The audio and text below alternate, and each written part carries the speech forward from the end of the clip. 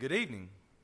We are grateful that you are here. It was looking a little bleak just a few moments ago, both with the weather and, our family was here just a few minutes earlier this evening, and there's no cars in the parking lot, and we thought it might be just us and Leanne for a little while here, but we're glad that everyone rolled in and made it safely. There was a whole new list of sermon ideas over the last few minutes. Joe said this is what happens when you preach on hell. And then he said that somebody said that brings to mind that it rains on the just and the unjust, but we won't line everybody up to see who is in which camp. And then somebody gave me a lesson idea on being prepared and being early. Somebody who lives on Lou Lane said that when they got here early, that they got here before the rain started because they left on time and were here early. And the others who came from Lou Lane got here in the middle of the rain. And so there's maybe just a little lesson there about being on time, being prepared to leave, and all that. But we're grateful that you're here. It is a lesson. I did mean to give a plug for the lesson this morning before we started our other lesson, and we got busy kind of giving the handouts out to everyone, and so I forgot to. But it's certainly something that would draw a little attention, but it falls right in line with everything that we've been talking about over the last few years when it comes to looking at this one-word study. I put on the, both spit there and went a little far. I put on the screen here the idea of what we've been talking about for the last few months that we've been together with last things. If you recall that the book is broken down into certain categories, certain sections, and one of those is last things. And we talked about judgment, talked about resurrection, and last month we talked about heaven. Well, lest you think that we're going to end with hell, I want you to know that we're going to come back next month, God be willing, and talk about hope, which is something that we would not, most of us, include into the last things category, but I think that will be a good study as well, especially after we talk about the idea of heaven and we talk about hell. As I mentioned, we are on week 18 as we think about, or month 18 as we've thought about these particular words, but I'd like to begin by asking you the question, what do you think of when you think of the word hell?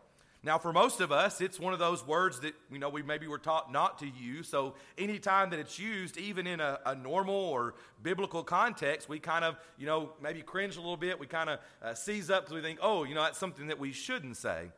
I think most of us as adults know that it's something that we should discuss and understand and talk about, not something that we should talk about flippantly or just toss out as many people do when they're kind of cursing, as we say. But what do you think of when you think of that word? For some people, it is in a place of eternal punishment.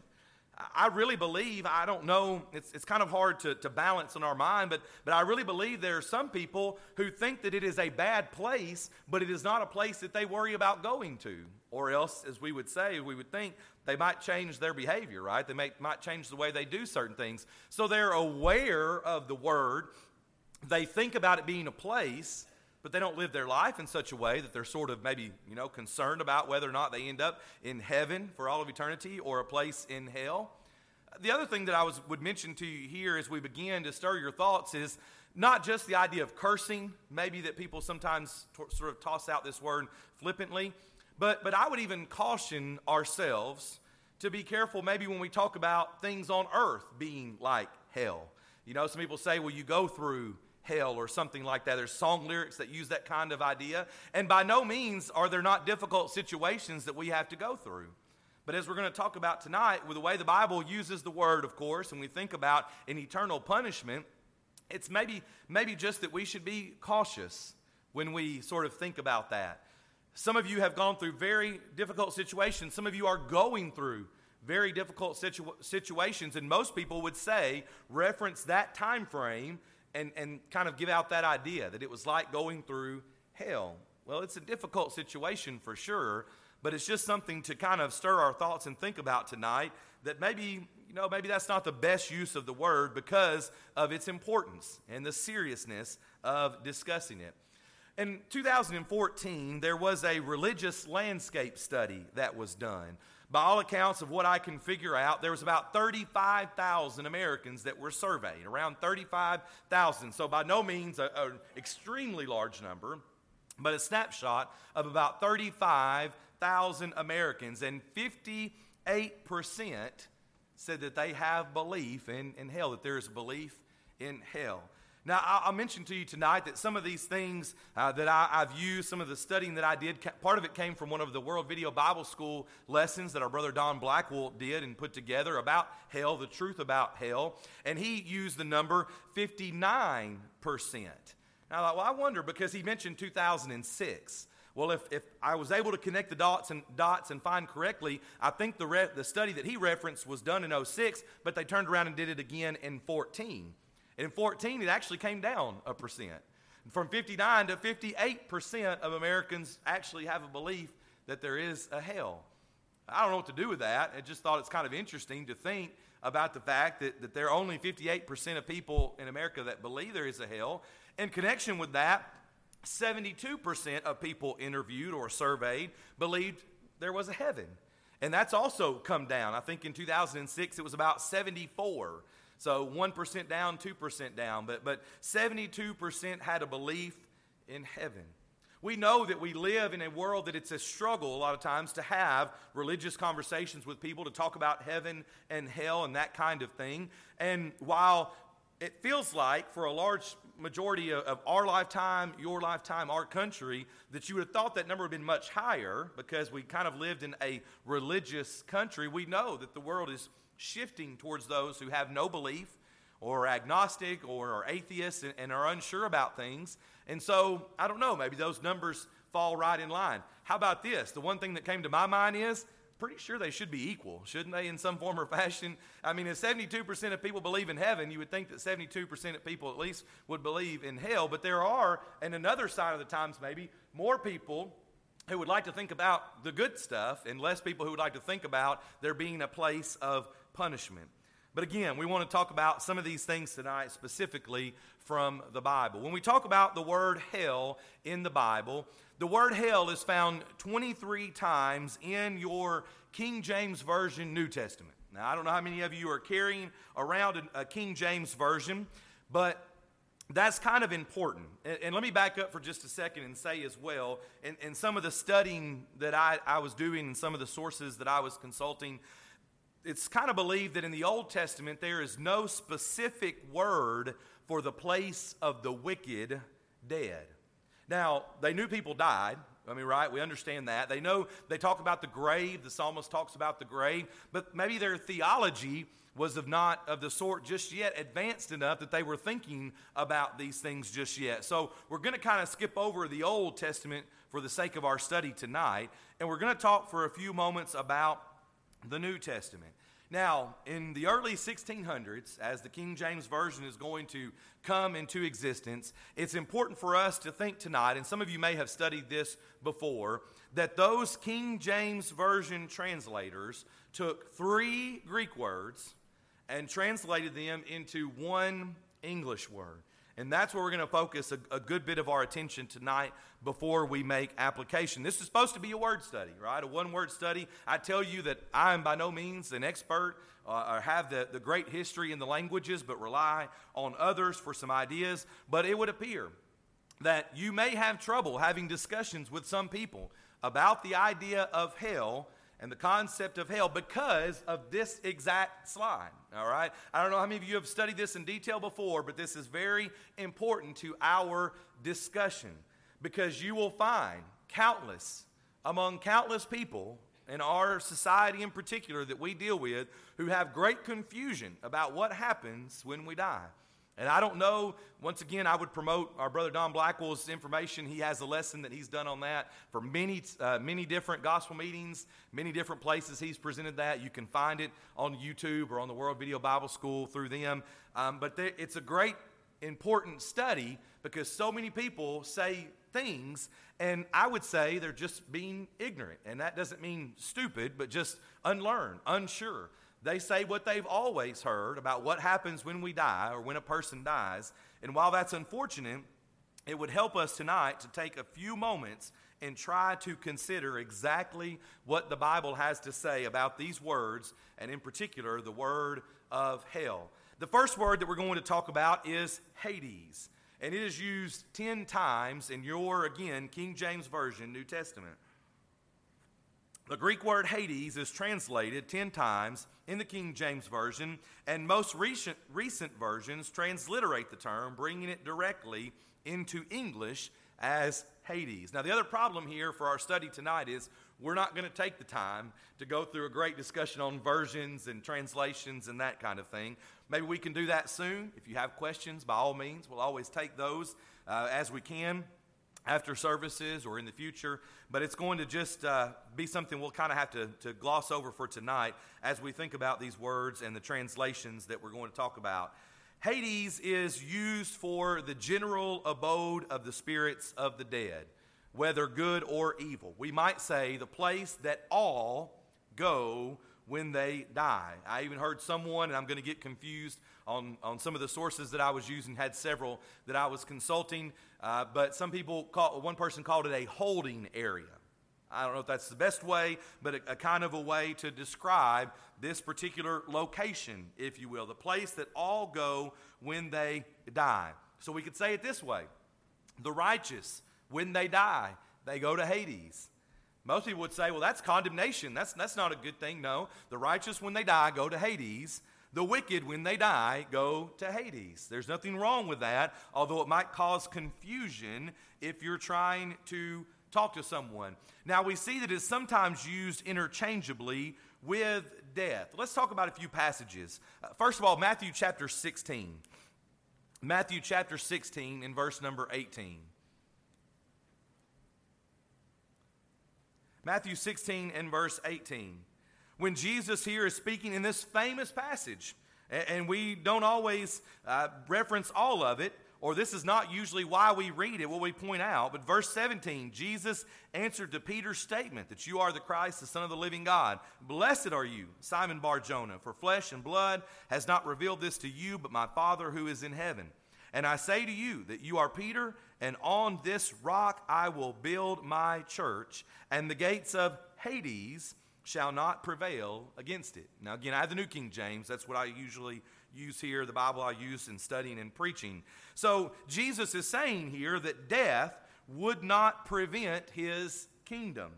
When Christ promised to build his church and declared that the gates of Hades would not prevail against it, he may have been suggesting that when he died, Hades would not retain his soul, thus preventing the establishment of his kingdom. Death would not prevent his kingdom from being established, and that's what he is saying here to Peter. In connection with that, go forward to Acts chapter 2. Acts chapter 2 in verse number 31. I think we're guilty of this sometimes, just being honest, but we will point to Acts 2:38, but we don't always think about the sermon leading up to Acts 2:38. And in verse 31 is one of those places where if you're not careful, someone says, wait a minute, they'll stop you and they'll ask, what is this saying? What does this mean? We might get tripped up if we're not careful. But Peter, preaching that sermon, says God, foreseeing this, spoke concerning the resurrection of the Christ, that his soul was not left in Hades, nor did his flesh see corruption. Or speaking of David there. And so we see here that this is not the eternal punishment. Jesus was not sent, Christ was not sent to eternal punishment. And that's unfortunately a confusion that some people get into. When Christ died, while his body was resting in Joseph's tomb, his soul was in Hades, the holding area, the place when all go when they die. And look as well in Luke chapter 23. Luke 23 and verse 43. We're going to look at several passages tonight if you're turning and following along. You recall this passage, that the criminals who are hanged with him on the cross there, on their crosses, beginning in verse 39, are talking to each other and they're looking to Jesus. In verse 42, then he said to Jesus, Lord, remember me when you come into your kingdom. And Jesus said to him, assuredly I say to you, today you will be with me in paradise. Paradise, which here is called paradise, or as we said a moment ago from Acts chapter 2, we think about his soul being in Hades. And even, we'll talk about this in just a minute, but we go to Luke 16. That's the other passage, right, that we usually reference, that this seems to have been the same state as Abraham's bosom in Luke chapter 16, that is also considered a place of comfort. So we already see, we've got the word hell. We're trying to talk about that. We added in the word Hades, which is used a lot of times, maybe even by some people as a euphemism for hell. You know, they don't want to say hell, so they say Hades if they're kind of, using it in their language. But it helps us to try to understand exactly what is being said here. And we would think that in the 10 times it's used, it's a place where all go when they die, or this holding area, if you will. The second word that we're going to talk about tonight, this thing has got a mind of its own, is Tartarus. Excuse me, Tartarus. And if you have your Bible, you'll want to be turning to 2 Peter chapter 2. 2 Peter chapter 2 in verse number 4. The Apostle Peter writes in 2 Peter, and by the way, I think I needed to mention this, but if you have your outline in front of you, if you have a bulletin in front of you, it may say 1 Peter, I think. I don't know if that got corrected or not, but if it does say 1 Peter, please, by all means, write 2 Peter. That was a typo on my part that I sent to Faith, I think, incorrectly. 2 Peter 2:4.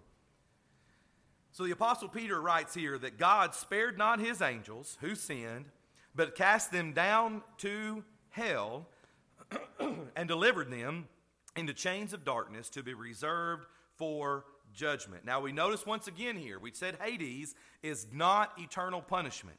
Tartarus is the word that is used here one time, and it is not eternal punishment.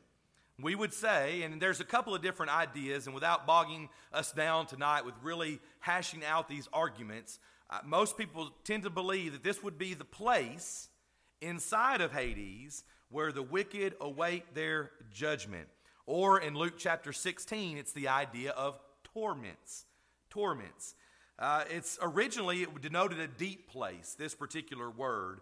It carries significance in Job, actually. We talked about, there being some references in the Old Testament, but even Homer, the Greek poet, spoke of dark Tartarus, the deepest pit in the Iliad. Dark Tartarus, the deepest pit. And here it is used of the abode of evil angels prior to their banishment to eternal punishment. And so, there's a couple of different arguments, again, that could be had about this. For the sake of our time tonight, we won't go into those in great detail, but it's going to be a place, if Hades is the place where all go, as we said just a moment ago, Jesus goes to paradise, and then there is torments or Tartarus. So all go to Hades, but they go to either paradise or the comfort or to the torments of Tartarus. One time, 2 Peter chapter 2 and verse 4. The other word that we want to talk about tonight, the final word here, is the idea of Gehenna.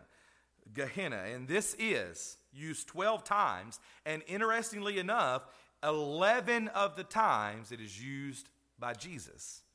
We talked about hell, I think, a year or two ago. It may have even been 2019 that we talked about some misconceptions of hell. And we said that some people who want to paint God as a loving God, Jesus as a loving person who helped everyone and loved everyone, and how can we be more like Jesus? Those things are kind of true. I mean, that's part of the picture. But of the 12 times that the word hell is used as eternal punishment, 11 of them are Jesus speaking. So yes, he talked about love. Yes, he talked about helping your neighbor. Yes, he talked about helping the poor and those who are afflicted. But he also talked a lot about hell. And it's an interesting study if you have time to go into that. Again, 11 times by Jesus. And as we said, this is eternal punishment. Now, let's talk for just a moment about the word Gehenna. If you have your Bibles, go with me back to 2 Chronicles, chapter 28, all the way to 2 Chronicles 28, specifically in verse number 3. The word Gehenna is what's called a transliteration of the Old Testament Hebrew expression, the Valley of Hinnom. And you kind of see it there, Henna or Hinnom, which was a ravine on the southern side of Jerusalem. It was an actual place, a location. And in 2 Chronicles chapter 28 and verse number 3, it says that he burned incense, speaking of Ahaz here, who was the king. He burned incense in the valley of the son of Hinnom. Now, it's the New King James. It ends in an O-M. and burned his children in the fire according to the abominations of the nations whom the Lord had cast out before the children of Israel. You look at 2 Chronicles 33 and verse number 6, and you see a similar statement. The idea that he caused his sons to pass through the fire in the valley of the son of Hinnom. And you even see a mention of soothsaying or witchcraft or sorcery there. This valley, this actual location, this valley on the south side of Jerusalem was used by certain Hebrews who had, we might say, are apostate, fallen away Hebrews, as a place, and it hurts to even say it, but where their children were offered into the fiery arms of a pagan god. Children burned, sacrificed. That idea of pass through the fire is something as abominable as we could even imagine. Sacrificing our children, literally letting them be burned, sacrificed in that way. Now, notice with me as well 2 Kings chapter 23. 2 Kings chapter 23. Because it was an area of suffering and weeping. In 2 Kings 23, verses 10 through 14, as Josiah, who's going to be one of the good kings in the southern kingdom, Josiah, 2 Kings 23, 10 through 14, Josiah launches his reformation, and when he launches his reformation, this valley was regarded as a site of heinous abomination.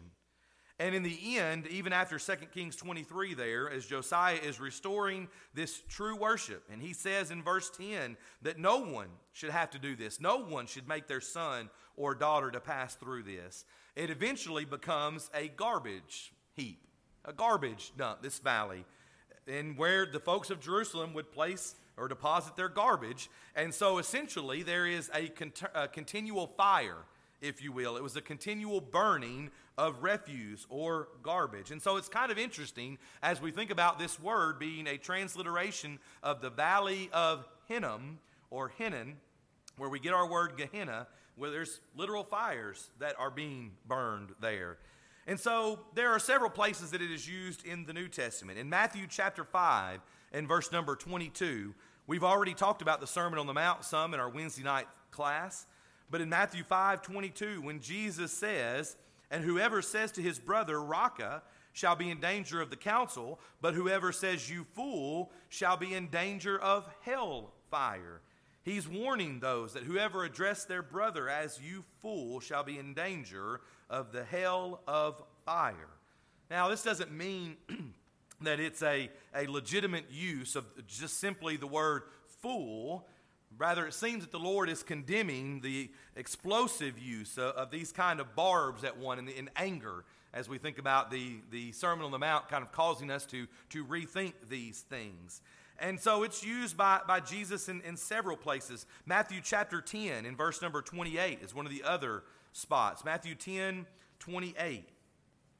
On this occasion, Jesus says, "Do not be afraid of them that kill the body, but are not able to kill the soul, but rather fear him who is able to destroy both soul and body in hell," in Gehenna there, the eternal punishment. And the last passage that I'd have you turn to for this particular study is James chapter 3, because this is the one instance outside of Jesus that we think about it being used. The final use is in where James affirms in James chapter 3 and verse number 6 that the tongue is set on fire of hell. Now, this may possibly suggest that the ability to control one's tongue is about as difficult as it would be to contain the continuously raging flames of Gehenna, as we think about flames and even eternal punishment here in particular. It's a very serious thing to consider these words, to consider an eternal punishment. And what I'd like for us to do as we begin to conclude this lesson is make a couple of applications, as we sometimes do in these one-word studies. The first is the idea that there have been many books over what some call, and what's been kind of created as a genre of books, as heaven tourism. Right? Have you read any of those before? It's a genre that would take the reader on a trip to heaven to experience what it might be like Sometimes these are stories that are told as part of a near-death experience. I've read a couple myself just out of curiosity of what they said. They've climbed the bestseller charts. Sometimes they've even had movies made of these. They're interesting. They're kind of compelling in a way, but it's striking that heaven tourism has taken over our entire shelves at the bookstore, right? At the Christian bookstore. But hell tourism, you don't find too many of those books. But yet Scripture has plenty to say. Hell, and if you have your Bible, let's look at 2 Thessalonians chapter 1 and verse number 9. 2 Thessalonians 1, 9. We know verses 3 through 8 of 2 Thessalonians 1. We think about that we will have rest, that there will be rest from those when the Lord Jesus is revealed from heaven with his mighty angel, but he's returning to in flaming fire to take vengeance on those who do not know God and on those who do not obey the gospel of our Lord Jesus Christ. Now, I think it's interesting that here, and I'm guilty as much as anybody of stopping right there. We kind of read through verse 8 and we stop. But go over to verse number 9, and we notice that the Bible does speak about hell and in this idea of hell tourism. Hell is eternal destruction. 2 Thessalonians 1, 9. Hell is burning like an oven that sets the wicked ablaze and destroys their future. Malachi chapter 4 and verses 1 through 3.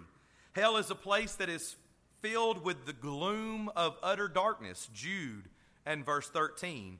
And then we might say as well, and maybe this is the worst case scenario.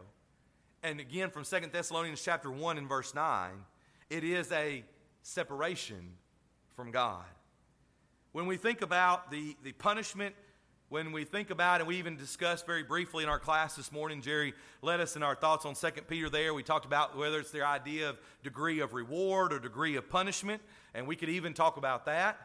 But ultimately, it hurts and should hurt, hopefully, for us to consider, to think about that it's separation from God. Separation from God for all of eternity. Now, I know that heaven tourism is a great thing. We want to think about the joys that await us there. We want to read books like that sometimes. But it also can encourage us to think about hell tourism, being separated from God. Do we do things because we love God, because we want to go to heaven? Do we do things sometimes because we're afraid of going to hell? Yes, right? Both. Sometimes. Different answers at different times. But yes, we need to seriously consider this idea of hell and being separated from God. The last point that I'd like to share with you, and then this lesson will be yours. If you have your Bibles, let's go to 2 Peter. This is actually the lesson that I think we talked about last week, if I'm not mistaken, in our Sunday morning class, if you're a part of that one here in the auditorium. But 2 Peter chapter 2.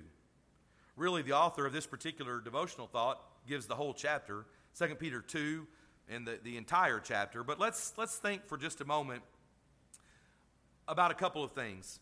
Why does a police officer write speeding tickets? That's the way this particular devotional that I'd like for us to conclude with begins. Why does a police officer write speeding tickets? When the blue lights are in our rearview mirror, we tend to get cynical about the officer's motivation for pulling us over. Maybe the department is trying to raise some money in fines. Maybe the officer has a quota to meet, and it's the end of the month. Maybe his ex-girlfriend drove the same color and model car that I do. Right? We do that sometimes. It's easy to look at the ticket and assume a negative motivation. Would it change your feeling about that officer if you knew that his child was hit and killed by a speeding driver? And this author of this particular devotional thought says sometimes we get cynical about hell. Why did God make such a place? Atheists love to try to paint hell as some sort of outdated injustice that must be left behind in our modern enlightenment. But Peter reveals a very different motivation behind divine punishment. And if you look at 2 Peter chapter 2, beginning in verse number 4, I don't know if you mark in your Bible, this is one of those places that maybe you can. Notice that he begins in verse number 4 with a series of if statements. Now again, depending on the version that you're looking at, you may not see ifs. You notice in verse number 4, it begins for if. And some of you will have a version that maybe in verse 5 says and And sometimes it says if as well there. But notice in verse 4 there is an if. You might circle that. Notice in verse 5 there is either an and or an if. You can circle that. In verse 6 there is an and or an if. You can circle that. In verse 7 there is an and or an if. You can circle that. Peter uses a series of if statements to make a point, or they're connected. He says, for if God did not spare the angels, and if God did not spare the ancient world, if God did not turn the cities of Sodom and Gomorrah, or turn the cities of Sodom and Gomorrah into ashes, and verse 7, and if God delivered righteous Lot, who was oppressed by the filthy conduct of the wicked. If, and you go over to verse 9, then. And you can maybe either circle or underline then. Then introduces the point of the passage and the motivation for God's punishment of sin. Here's the point. God punishes sin because he loves his people. If God did not spare the angels, if he did not spare the ancient world, if he did destroy the cities of Sodom and Gomorrah, if he did deliver Lot, then the Lord knows how to deliver the godly out of temptations and to reserve the unjust under punishment for the day of judgment. Think about it this way. What sort of parent would sit idly by while someone abuses his child? Even an atheist has a hard time imagining that Hitler or someone like Hitler could escape justice. God cannot stand sin. It is an affront to his holiness, and it is the complete opposite of his love. God created hell because sin needs punishment. And if he is going to protect and love his children, then there needs to be the punishment of sin and those who are wicked. Let's not be cynical. God is not a traffic cop who is working on some quota. He is the Lord of the universe who wants everyone to love him, but understands that not everyone will. That's a harsh reality. It's kind of hard to swallow that sometimes when we think about hell, but it is absolutely the truth. For the sake of time tonight, we're going to put a stop there and stop this particular study. You could go on and on looking at some of these words and their usages. We could go several different ways to think about the way that we think about hell and how it motivates us. But what it certainly should do in these next few moments as we conclude this lesson and we think about heaven's invitation is cause us to think about our lives. As we said this morning, it's tragic, the things that happen. It's sad to think about the fact that people lose children lose parents, faithful Christians get sick, faithful Christians die. Tragedy happens to all those. It rains on the just and the unjust. Our goal should be to be prepared, to realize that we have an opportunity to have a home in heaven, enjoying the things that we talked about a month ago with God for all of eternity. No more tears, no more sorrow, no more crying, no more death. We also have a choice in that we can choose to be punished for all of eternity. We don't want anyone to choose that. God does not want anyone to choose that, although certainly some will. Tonight, a song has been selected that through its words we might encourage you to think about your standing with God. Do you need to become a Christian tonight, to have that hope? And I beg you to come back in a month from now. We'll talk about hope. Do you have that hope? As we think about the good news of the Bible, the good news of the gospel of Jesus Christ, have you been obedient? If not, why not? Why not tonight? Why not become a Christian, be added to the Lord's church so that you can begin to live faithfully and have a home in heaven, have that hope of a home in heaven that's waiting. Maybe you're not faithful. Maybe you've wandered away. Maybe you've got sin in your life. And if you're honest with yourself, as you sit here and as you leave tonight, you maybe got a little something in the back of your mind nagging at you saying, I just don't know. I just don't know. My relationship's not what it should be with God, and I'm not sure where my eternal place would be. We beg of you, do not leave with that on your heart, on your mind, but make it right tonight. You can come back to God. As a child of God, you can come back to him, repent of your sin, and pray for forgiveness, and he is faithful to forgive us that we can again walk in the light as he is in the light. It's great to be together. It's great to worship God, but I also think it is so important in these last few moments here, even as we conclude this lesson, to encourage one another. Can we encourage you either to become a Christian or come back to him, even now as we stand together and as we sing?